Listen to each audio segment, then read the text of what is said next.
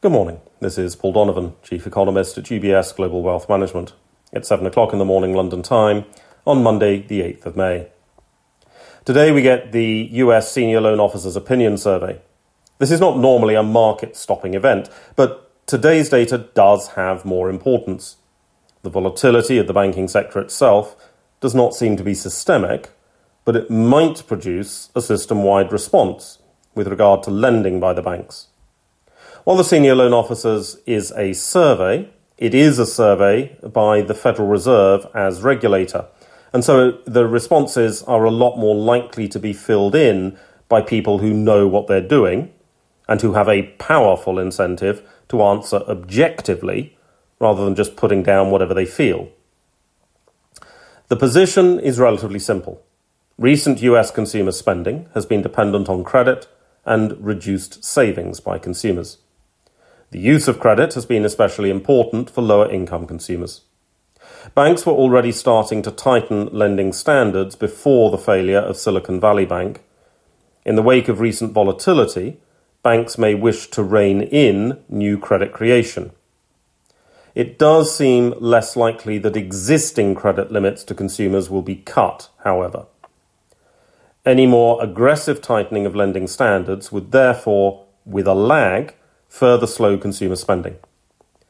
Middle-income consumers have savings to fall back on, but lower-income consumers do not, so this would further divide an already divided economy.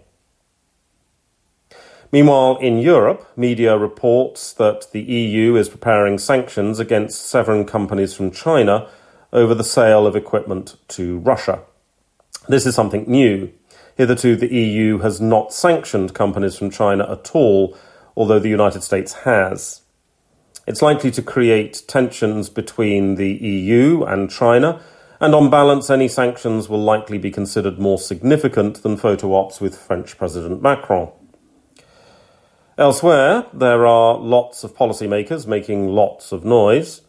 The debt ceiling farce continues in the United States, with US Treasury Secretary Yellen talking about a constitutional crisis and potentially using the Constitution to overrule Congress.